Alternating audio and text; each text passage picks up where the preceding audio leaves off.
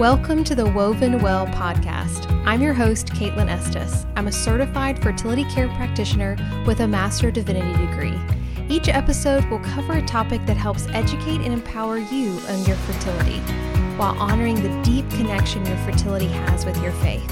Let's get started. I believe that an important part of empowering and educating women is to connect them with other women on the same journey. That's why we'll sometimes have episodes devoted to hearing the fertility journey of one of the women who are a part of Woven. Whatever your situation or fertility goal, it can sometimes feel isolating, but there's a whole community of women out there asking the same questions you are. That's why I'm really excited to welcome Mary to the podcast today. I've enjoyed working with Mary for several years, and I'm so glad to have her share her story with us today. Mary began using the Creighton method herself early in marriage in 2015, and it's been an important part of her story ever since. She currently lives near DC and has 3 children, a daughter through adoption, and twin sons through NAPRO support. Welcome, Mary. I'm so glad that you're here and sharing with us today. Hi, thank you. I'm excited to be here. You've told me before that you are so grateful that you had the support of Creighton from early on in your marriage. What was it that initially drew you to considering using the Creighton system?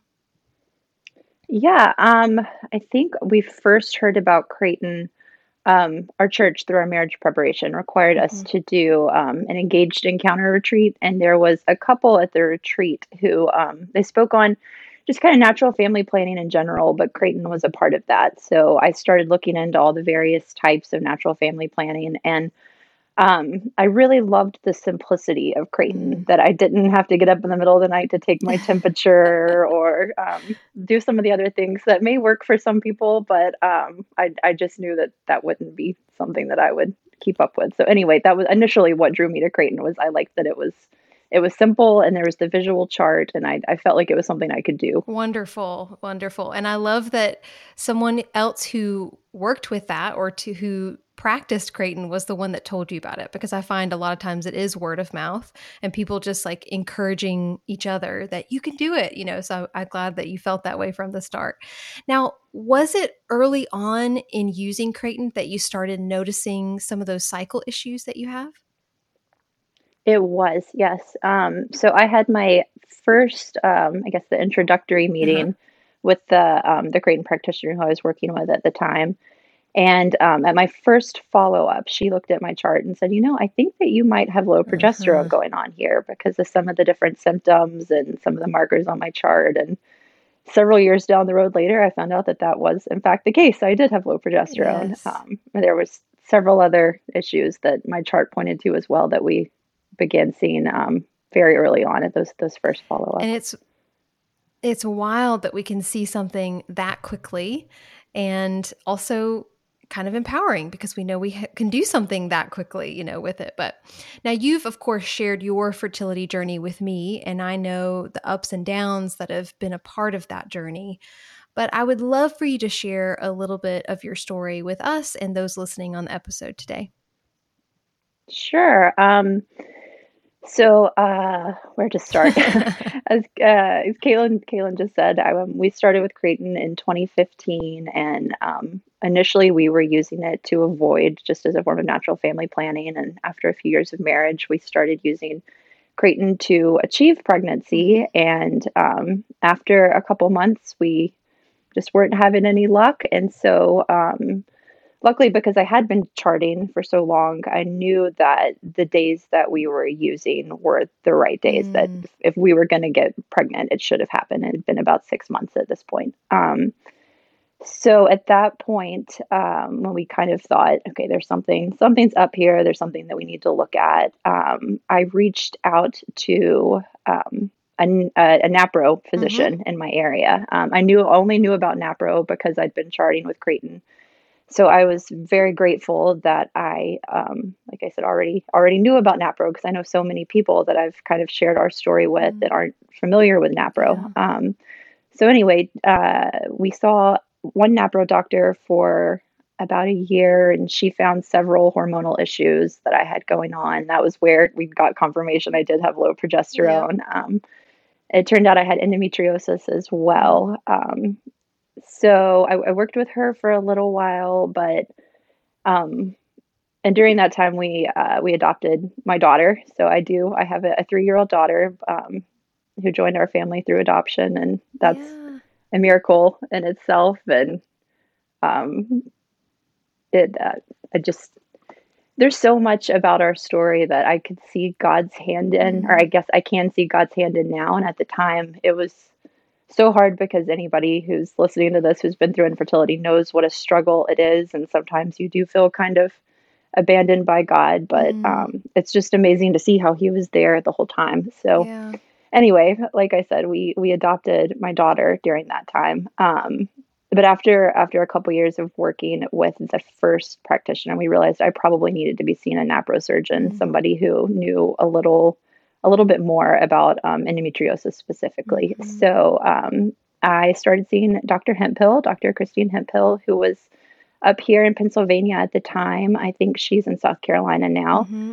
And she But I had a surgery. Oh, sorry. she is one of the NAPRO surgical fellows that you're referring to. She does have that extra additional training and surgical experience. Yeah. Yes, yes, she is just amazing. From my first appointment with her, she immediately started, she had ideas for things that other doctors had never even considered with me or thought of. And so I ended up having a surgery with her, and she diagnosed me with stage 3 endometriosis.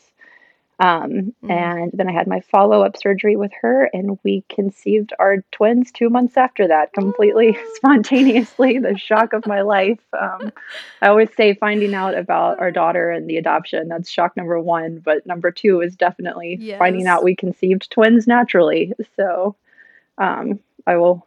As I've told you so many times, I will always be so grateful to Creighton and Napro Yes. for my baby boys, because without it, I know they wouldn't be here. So Yeah. Oh, wonderful. Well, thank you for sharing so much of that. Of course, I've been blessed to be a part of your journey for several years now and have seen just a bit of all that God has done in your life through your fertility journey specifically. Of course, the reality is, for anyone listening, none of us know what's ahead with our journey in fertility, just like we don't know what's ahead in any aspect of life.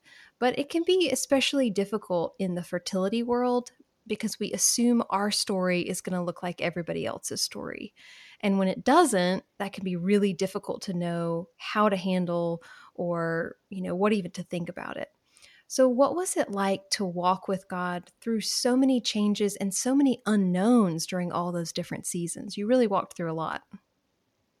yeah, like I kind of touched on, there's so many times, I won't speak for everybody, but for me at least, in the infertility journey, where it does feel like God has just left you, and all of your friends are Yeah. getting pregnant, and you see all of these, everyone around you is getting their little tiny blessings, Mm. and you're wondering where yours is. It's hard. It's so hard. And um, it was important for me to really delve into prayer during that Mm. time, so that I could feel that I hadn't been abandoned and God hadn't forgotten about me, and my prayers were being heard. And Yeah. I just felt like the further I delved into prayer and I started looking into different types of prayer during that time, I started really feeling the closeness with God again. And then my prayer through the entire 4 year long infertility journey was always, God, please make abundantly clear to me what our next step should be. Mm. And I felt like every time I really prayed that prayer, I would get this overwhelming sense of peace with what we were supposed to do next. Mm. Like at one point, I we were trying to decide, do we keep going through all of these different infertility tests and Mm. figuring out what to do, or should we move to adoption? I was working as an adoption attorney at that time, so Yeah. adoption was all over the place. Yeah. And my husband and I just we couldn't decide what route we were supposed to take, and Mm. so I ended up leaving the adoption world, and I got another job, and we moved up to DC, and that was still my prayer. And then one day, I got a call out of the blue about a birth mom who was looking for a family that was she had very specific criteria, and my husband and I matched it all. And Wow. we got our baby girl. So anyway, I just feel like my prayer was answered.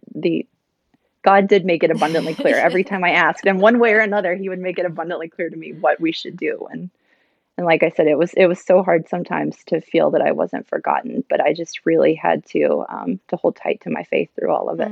It sounds like as you reached out to God and were open to God's presence in your life, God showed that, is faithful and present in the midst of all those different changes for you. And I love that. Yes, that's exactly it. I love that. Well, thank you so much for being willing just to share all of this. This story every person's story is a vulnerable thing. So it really means a lot to me that you would even be willing to share it, especially here in this kind of format. What advice do you have for others in the midst of their own unique fertility journey? If you could tell them anything, what would your advice be? Yeah. Oh, that's tough. There's so many things. I think the number one thing is infertility can just feel so lonely sometimes. Like I said, when you do see everybody around you, or what feels like everybody around you having babies or pregnancies, I had a good friend who had also walked the path of infertility, and she adopted, and then she had a baby too. Oh. So I confided, we ended up having a lot in common. At the time, we didn't know we were going to have so much in common. God was so good to provide you with that friend. Right, exactly. I mean, she truly was an angel through it all. I really think God put her into my life for that reason, because he knew I would need her at that time. But that's, I think, my biggest piece of advice to anybody going through infertility is find that just somebody who you can confide into and talk to. And if you know anyone who's been through infertility, I'm sure they would be happy to talk to you. Anybody that I've ever met they kind of find out about our story if they've been through infertility. It's almost like an immediate sisterhood. It's a sisterhood nobody wants to be a part of, but you understand what the other person's feeling. And just, I think, finding that person that you can, like I said, confide in and talk to, and can help you not feel so alone with what you're going through. That would be my biggest piece of advice. I love that. And, here at Woven, we talk about community a lot, and how women are a community themselves. And so, finding that specific person within your community, within your life that you can trust with this and you can talk about openly. And sometimes that's a friend that like you're talking about, somebody you've known for a while, maybe you see them face to face. Sometimes it's a person that you found through the Instagram community, or, somebody who shares your same doctor's office that you meet one day in the waiting room. It's amazing how those relationships can pop up. But I love that, even in your own life, you are keeping your eyes open to how God may be providing for you in that moment. Even if it wasn't providing you with a child in that moment, he was providing you with a friend and with that tangible, needed support throughout the process. And I love that. Women, we're so good at providing support to one another if we allow ourselves to do it. So thank you so much for sharing all of that, Mary. I really do appreciate it. And for everyone who's listening, I appreciate you hearing Mary's story today. We really are all in this community together. And I hope that you leave today feeling encouraged and hopeful about whatever your personal fertility journey is. Remembering that you are not alone. There's so many different stories and so much variety here.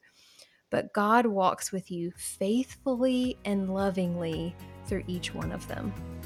Now, if you're listening to this and you're interested in some of the medical support that Mary mentioned, whether that's a NAPRO-trained medical professional or even a surgical fellow through the NAPRO program, I encourage you to reach out to us at wovenfertility.com. We'll provide you with available resources in your area so that you can pursue next steps. We're happy to help in any way that we can. So we'll see you next time as we continue to explore together what it means to be woven well.